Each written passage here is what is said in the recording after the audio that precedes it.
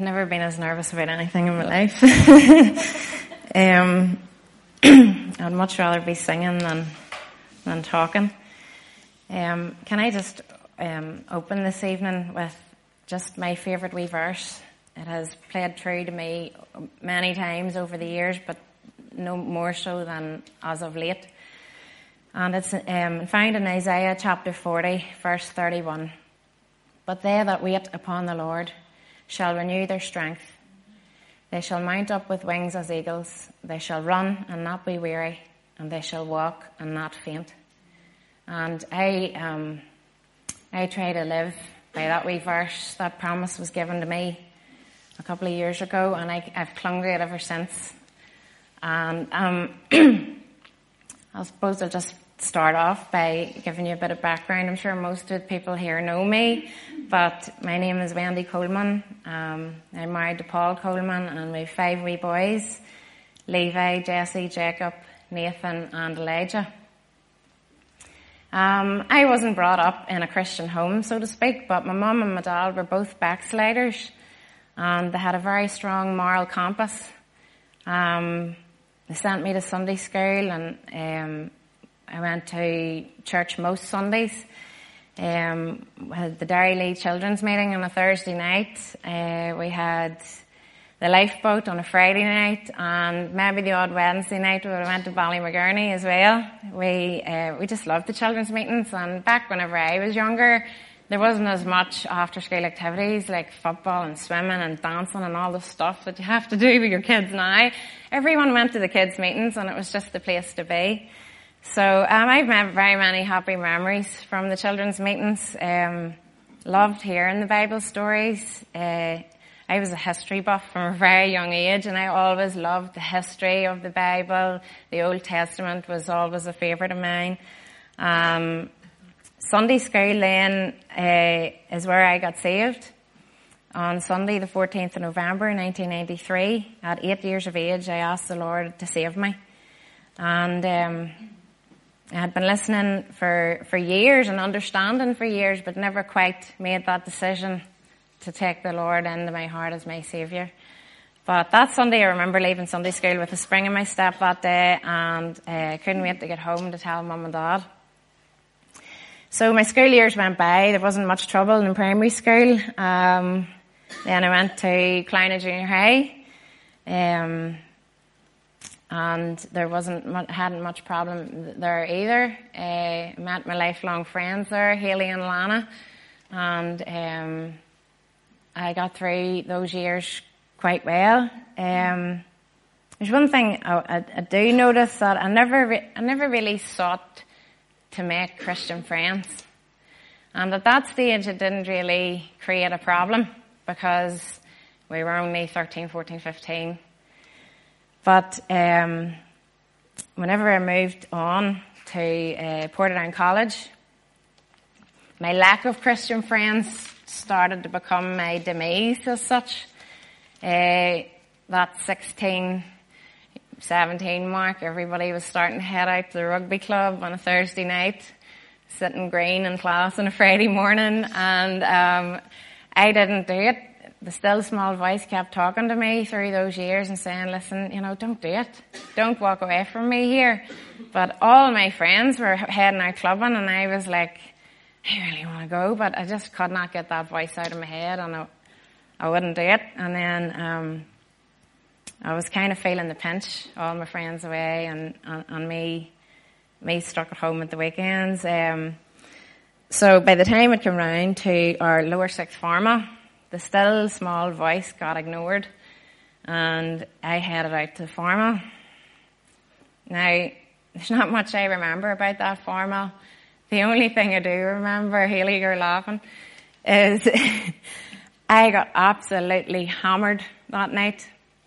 My first time taking alcohol. I'd never lipped it in my life, and I fell asleep fully clothed in my formal dress in a wardrobe.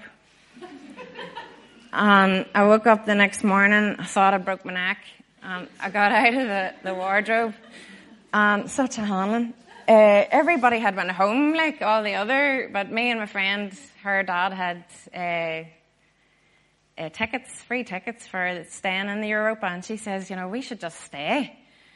And I says, yeah, no bother. We stayed, and it's just as well we did, because if I had to come home to my mum and dad in that mess, that would have been awkward. But I remember the next day going home in the train and everything. I was never felt as ill in my entire life. And I got home and I told Mum some story about having some dodgy for my dinner that night, but she totally knew what the crack was But I just said that day, why do people drink? This is terrible.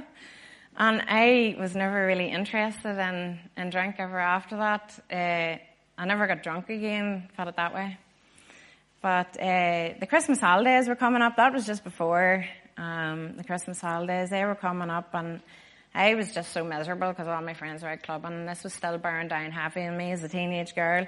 And I remember saying to God, I've let you down so badly here, but will you stick by me, help me through school here? All my friends are away out clubbing, but help me to stay the course and give me a Christian friend.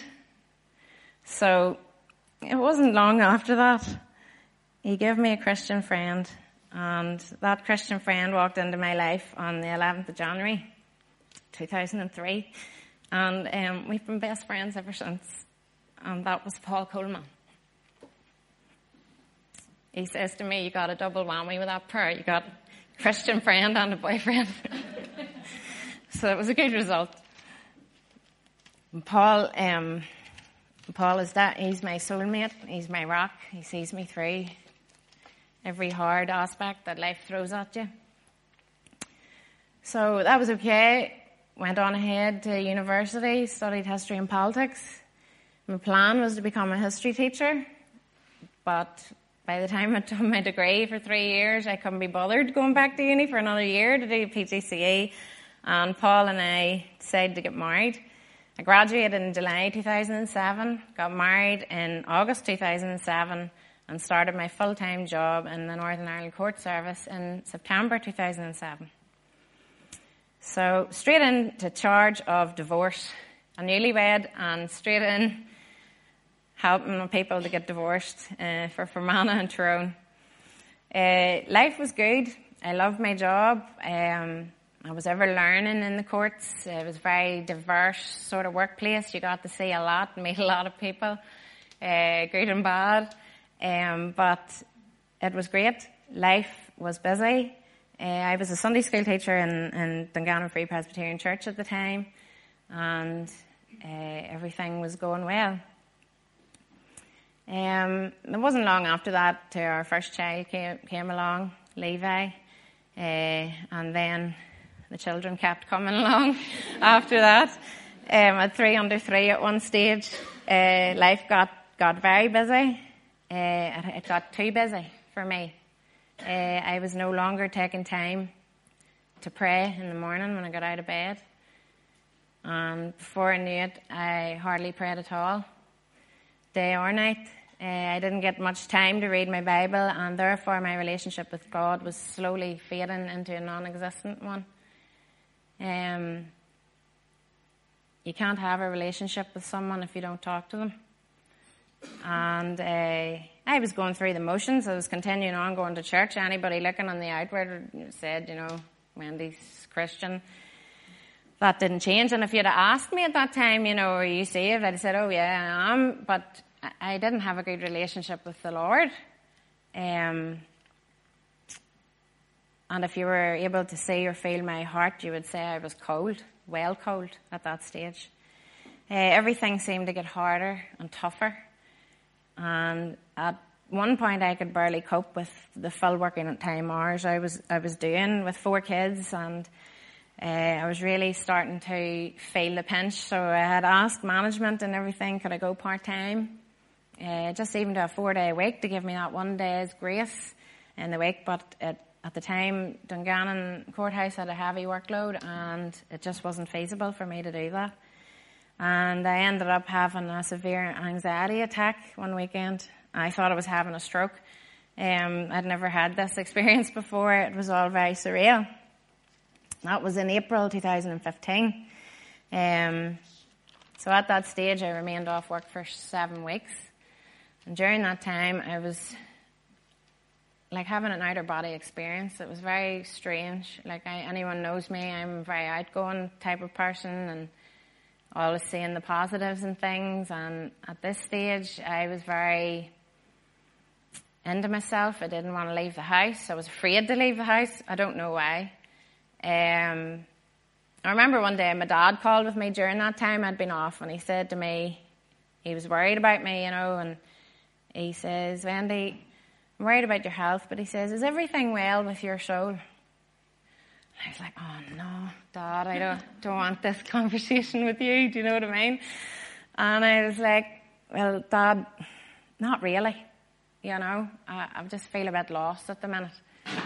And he says, "Well, I'm away here to talk to your heavenly doctor about it." That's what he would have said whenever I was sick or any of us was sick in the house. But he says, "I'll be praying that, you sort this out." And see now, after having that conversation with him, see when we sing that song, "It Is Well With My Soul," it brings that back every time. And away he went back to work. He came in off his work one day just to speak to me. So I was due to start back to the work on the Monday, the 8th of June. But tragedy struck our family on Saturday, the 6th of June, before I got back to work. My dad had went out with Paul and my brother Denver on a charity cycle, and he never returned home. God had called him into eternity at the age of 53. The shock was immense. Our hearts were broken. People would have said things like, "At least you know where he is." My daddy was a well-saved man, and people meant well. They never meant any ill by that. Other people would have said, he was ready. But to me, it did not make that easier at all. And sometimes I just didn't want to hear it as well. And I was deeply hurt and I think I was deeply hurt with God at the time. I couldn't accept why he took my dad at such a young age. And I would find myself, and I used to say to Mummy, I'd be going around town, and I would meet people who I knew were alcoholics and people I knew who were morbidly obese and all older, much older than my father. And I used to say, why did you take my dad? And at a time when the likes of my mother and others turned to God for comfort, I felt that I shunned him further. Anytime I did talk to the Lord, it was only to ask why. Why my dad? And I had begun to let this kind of grief make me a bit bitter. Soon the grief was starting to become my vulnerability in life overall. So I was off work for 3 months after Dad passed. The days were long and the nights were longer. One particular night, I woke in the middle of the night and felt almost like I was being choked in my bed, and I couldn't understand what is wrong with me. And I went downstairs. It was the most surreal thing that's ever happened to me. I'll never forget it. But instead of reaching out for the water bottle, I remember lifting a wee tomato knife was sitting on the bench.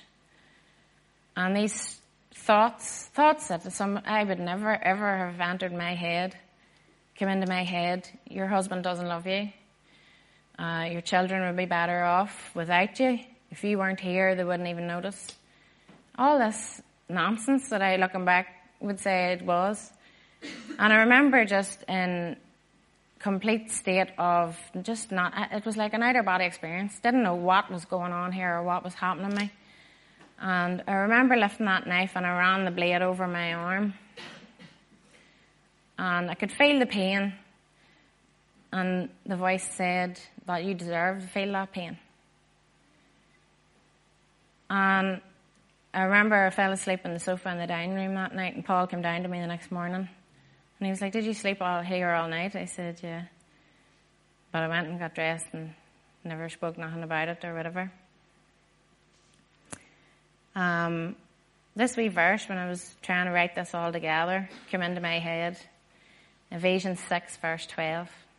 It says, we wrestle not against flesh and blood, but against principalities, against powers, against the rulers of the darkness of this world, against spiritual wickedness in high places. And I never ever knew what really that meant. And it wasn't to some time later when I had heard the pastor here speaking on it, when I realised, yeah, that is totally true. I've had that experience. Because I used to sit in the courtrooms looking at families who were breaking up and issues with the children. Some of the children self-harming, and they'd have been referred to CAMS and all the rest. And I remember coming in the office and they'd say to Louise or the staff, that's terrible about that wee child or whatever. And here I was doing this. And I remember that after a few days later, the shame that hit me and why this had happened, I just did not know where I was or what was happening. I was so confused and in a bit of a state, but I had to maintain my composure for family life, for everybody around me. Like, you wouldn't want anybody knowing that you'd done something like that. But hiding that all and keeping that all inside was going to come to a head at some point. I'd met Louise in work one day. Louise worked with me in the courts, and she happened to lean across the table, and I had stretched my arm out, and she'd seen the marks on my arm. She said, what happened to your arm? And I just brushed it off and said, I scraped it off the brick wall at the house beside the wheelie bins, something like that. And I seen her looking at me, but I just lifted my files and went to court out of the road. But all through that court, I could hardly have told you what happened. I was sitting and the court was over, resulting in my cases, and I just broke in front of the desk. And I emailed Louise and I said, could you come round? So she came round to me and she says, what's wrong? And I just burst into tears and told her everything that had been going on about all this anxiety, these things that were happening to me. I was like, what is going on with me? And she just looked straight into my eyes and she says to me, Wendy, it's the devil. She says, you're extremely vulnerable now with your grief. We've seen how you're going and he's using your vulnerability against you. And I was sitting thinking, I'm too strong for that to happen to me. Surely not, But Louise encouraged me that day. She sat with me and she talked with me, and she gave me a hug and she says, listen, you need to sort it. You need to act on it now. So I did act on it.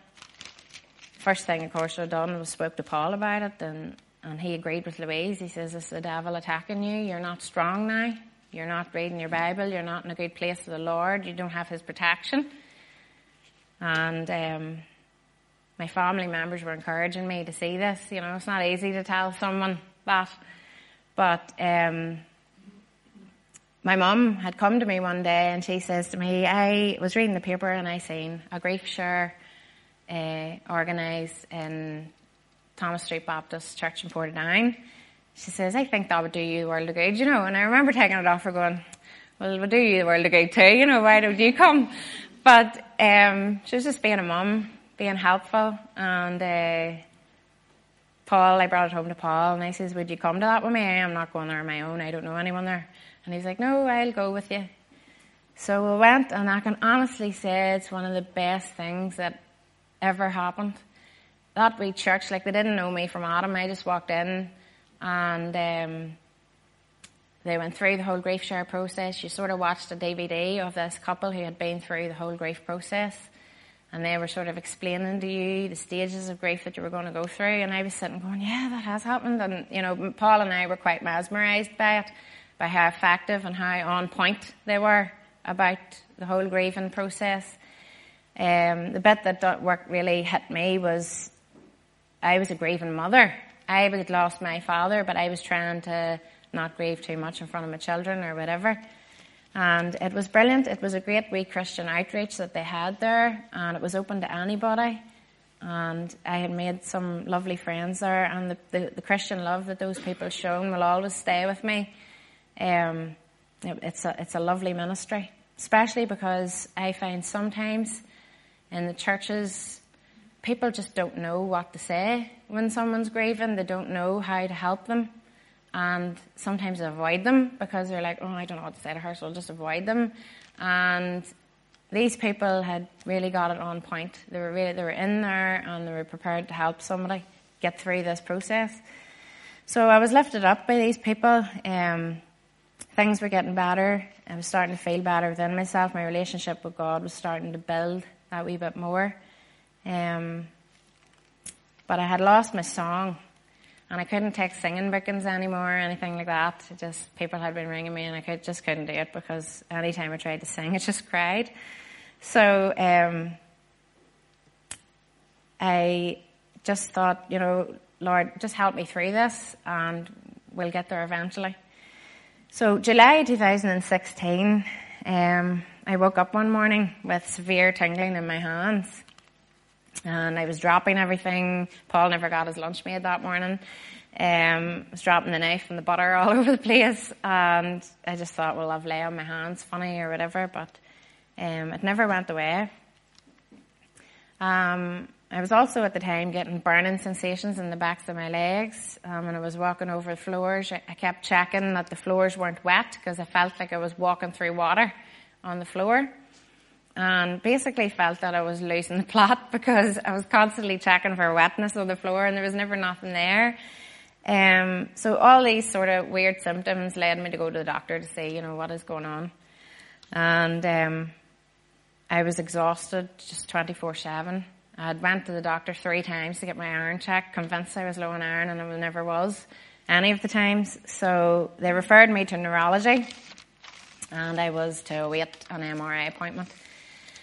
Meanwhile, Mum had been saying to me that there was a mission coming off in Waigasha, and Pastor Ken Davison was going to be preaching at it. And she's like, I would like you to go to that mission with me some night. And I was like, yeah.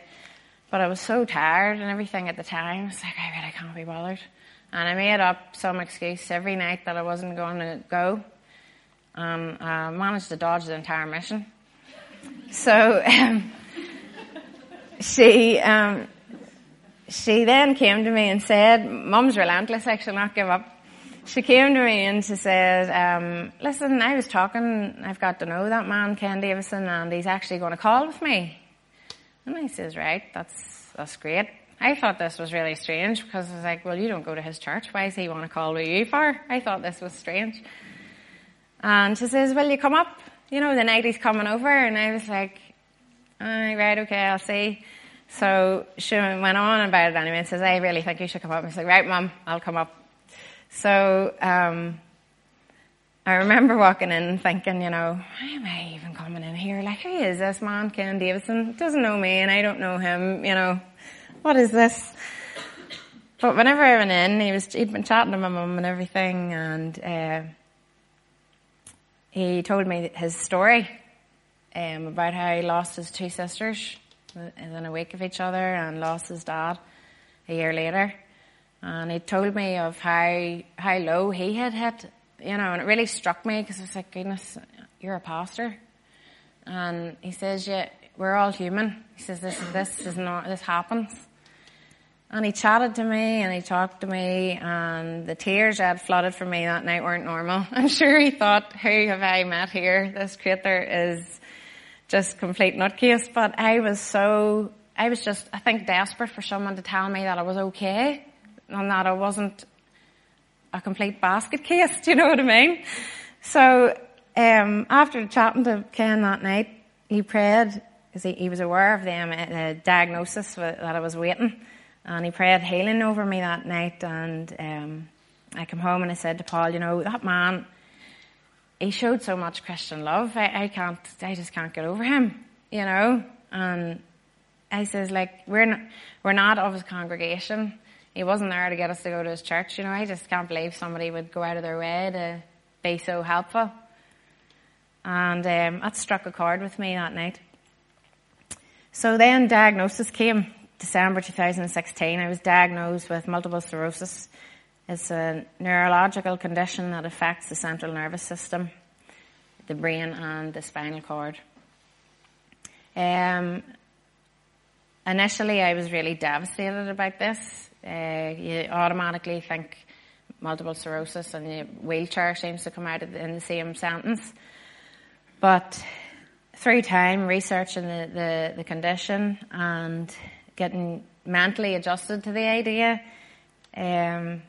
taking time to let it sink in, I started to thank God every day that it was MS and not a type of cancer. I've lost friends and loved ones to cancer, and I was just so thankful that I had this condition instead of one that was going to take my life. I was still able to be with my husband and my children, albeit I mightn't be exactly the same person I was 3 years ago, but I'm still here. In May 2017, CET opened its doors here. We decided when the boys had finished Sunday school in our old church that we would start coming here just to see how we got on. We've been here ever since. I have learned so much from our pastors here, and I've truly encountered Christ. From coming here, I have learned that you can't just walk about saying you're a Christian and going through the motions, singing your hymn, saying your prayer, and going out the door again and continuing on with life. That's just not how it works. I think since I've come to CET, the thing that I've learnt the most is how to deepen my relationship with God, how to make my walk closer with Him. And that has made me all the stronger. Whenever I'm faced with any adversities that come my way, I'm fully equipped to deal with those now.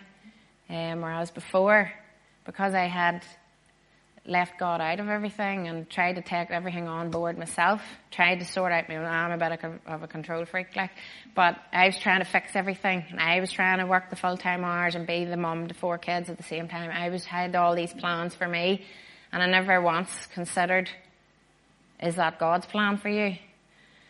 When the diagnosis came, it brought me to my knees, and you often hear that God will bring somebody to their knees to get them to rely on Him and to lean on Him, and He did that with me. Whenever I was first diagnosed, about a year later, I had major relapse. It was severe. I lost power in my legs. Anytime I do relapse, it seems to be a recurring theme that I lose the power in my legs. You would see me here maybe the odd time in crutches or whatever. But my bladder stopped functioning. The nurses were telling me I was going to have to start self-catheterising, which absolutely traumatised the life out of me. I had 4 children, but self-catheterising was regularly... They gave me a DVD and I've never watched it yet. My bowel wasn't functioning. Everything was starting to break down. The brain fog got that bad where I had to stop work because obviously the job that I was doing, you couldn't afford to make mistakes in, and I was very aware of that, and the stress of knowing that and then making the mistakes, it was like a vicious circle, and I just had to stop. And whenever I left work, I thought, like, I'm signing off here for a month, I get a bit of rest under me, I'll be back. But God had other plans. The MS was very active at the time. I wasn't responding very well to the first treatment that they put me on. More lesions were appearing on my brain each scan that I had. So that was confirming the MS was ever more active and the treatments weren't doing their job. And my only solace in life was the Lord. I just thought, you know, Lord, you've brought me to a place now where I am solely dependent on you here. Nobody's going to fix this for me. I remember going up and I remember saying to Ken about the whole bladder thing. I was up to high-do about that. And he says, like, come up for prayer. And I came up for prayer, and I was like sort of waiting to see would I be healed or whatever of this bladder issue. And I fell pregnant. And in 2018, during the pregnancy, things improved dramatically. The bladder issues completely disappeared. the nurses called off the self-catheterization and all the rest. I was loving life. I was full of energy. I was back to the old me again, doing everything I wanted to be able to do. And the consultant had said to us that pregnancy is fantastic for MS. It basically just cuts it off. So I call our Elijah my wee miracle man, because he gave me 9 months of bliss.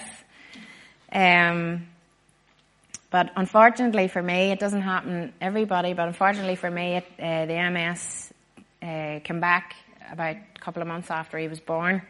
And just all the damage that's already been done in the brain and stuff has all come back to the fore again. It sort of all hit me at once. So I was like, all of a sudden back to not being able to do X, Y, and Z. And it's a mental thing, getting your head around that. You know, your body not allowing you to do stuff that you're used to doing.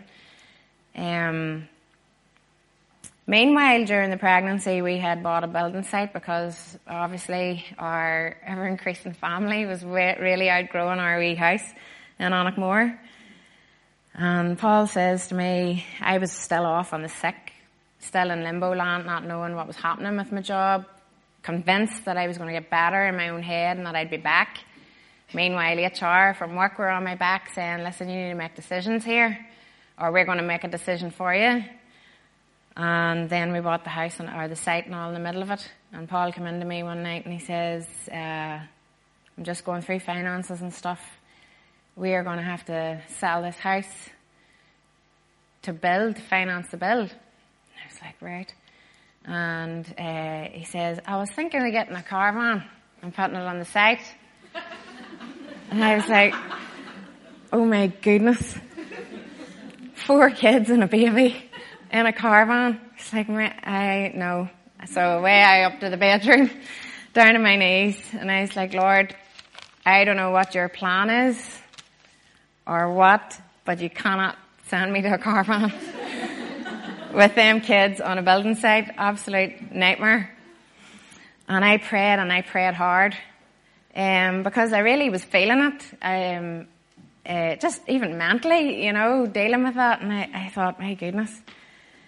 And I knew we needed to sell our house because of our financial situation. I was out of work and Paul was the breadwinner or whatever. So I prayed and I prayed hard. And the next day, about 3 days later, I got a phone call from a guy that works, he's kind of from like the welfare end of the civil service. And he was saying, listen, there's a letter here saying that they're going to suggest medical retirement to you. And it sort of hit me like a knife because I was like, goodness, I love my job. And I wasn't really ready to accept that I was going to have to medically retire at the age of 33. And, but the whole caravan thing was in the background and I was like, do you know what, Wendy? Just take the medical retirement. This is God answering your prayer here, you know. So we got through it. It was a bit of a process, as these things are. Had to run up and down, meetings to Belfast and all the rest, sorting it all out. And eventually they came back to me and they said, listen, we've seen the scans, we've seen the condition of your brain. You're very much entitled to your medical retirement pension. And I said, amen. No caravan for me. So my pension came through and that was solely how we were able to live on in our house in Annaghmore and build the house at the same time. And to me, you know, that mightn't seem as a big deal, you know, to a lot of people, but to me at the time that was just like the hugest deal ever. And it was a very real reflection that, you know, I had nowhere to turn to here, I had nowhere to go. There was nobody going to help me in that situation, only God. And the fact he answered my prayer the way he did, part of me didn't want to accept the medical retirement, but the other part of me was saying, listen, this is God working for you, and you do accept it. So I believe that God, he's been my rock and my fortress through this last 3 years, through the diagnosis stage, through the whole getting your head around what's going on, learning about your condition, learning what you can do to help your condition, what you shouldn't do with your condition. And I don't let the MS define me as a person. I still get up in the mornings and do everything I have to do. I want to be an active and fit mother for my boys. And I don't want them ever to have to say, oh, mum was in bed all the time or mum was resting all the time. I want to be as healthy and as fit as I can for them. But I only do that and get that strength to do that from the Lord. I could never do that on my own merit. Because there are days where you wake up and you just think, oh, I have to start the day. But I talk to God first. And see a day when I don't talk to the Lord, that day never goes right. And I used to hear a man saying that years ago thinking, aye. But it's so true. The day that I don't talk to the Lord, there'll be some sort of handling going on in my life. But the MS is still here. The lesions have now increased to 11 in total.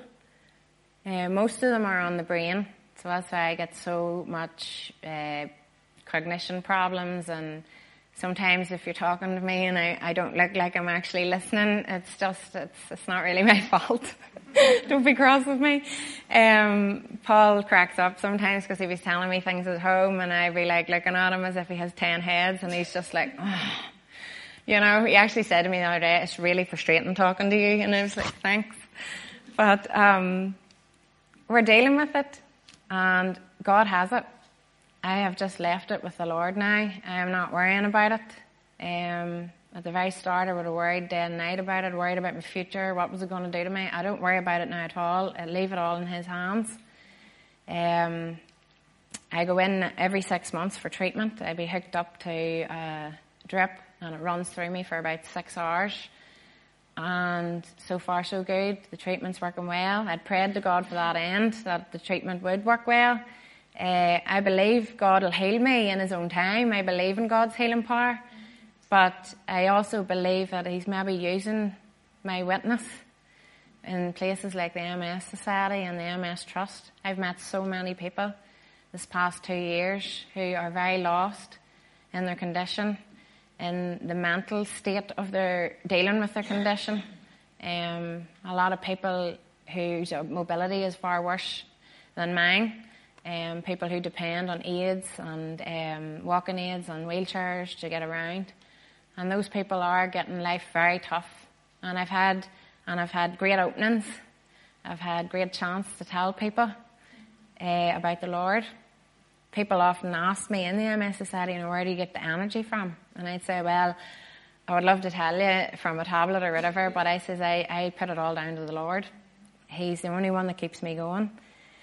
And I believe that God's maybe going to use me in that field for a while before He sees fit to heal me. But I always come to Him expecting. Whenever I go for prayer or at any stage, I always come expecting. If you take anything from my testimony tonight, please know that God is very real. He's not an imaginary figure that you hear about in RE at school or you've heard about in Sunday school. He's a very real entity. If you're a Christian, I would say keep close to Him. Don't shut Him out like I did, because that's when trouble comes. And the devil is always at the door. He's always ready to attack. And you have to gird yourself up with your whole armour to be prepared to stand against the evil one. If you don't know Christ as your Saviour and you're not a Christian, I can honestly say from the bottom of my heart, you don't know what you're missing. And it's my prayer tonight that you'll accept Christ as your Saviour. Thanks for listening.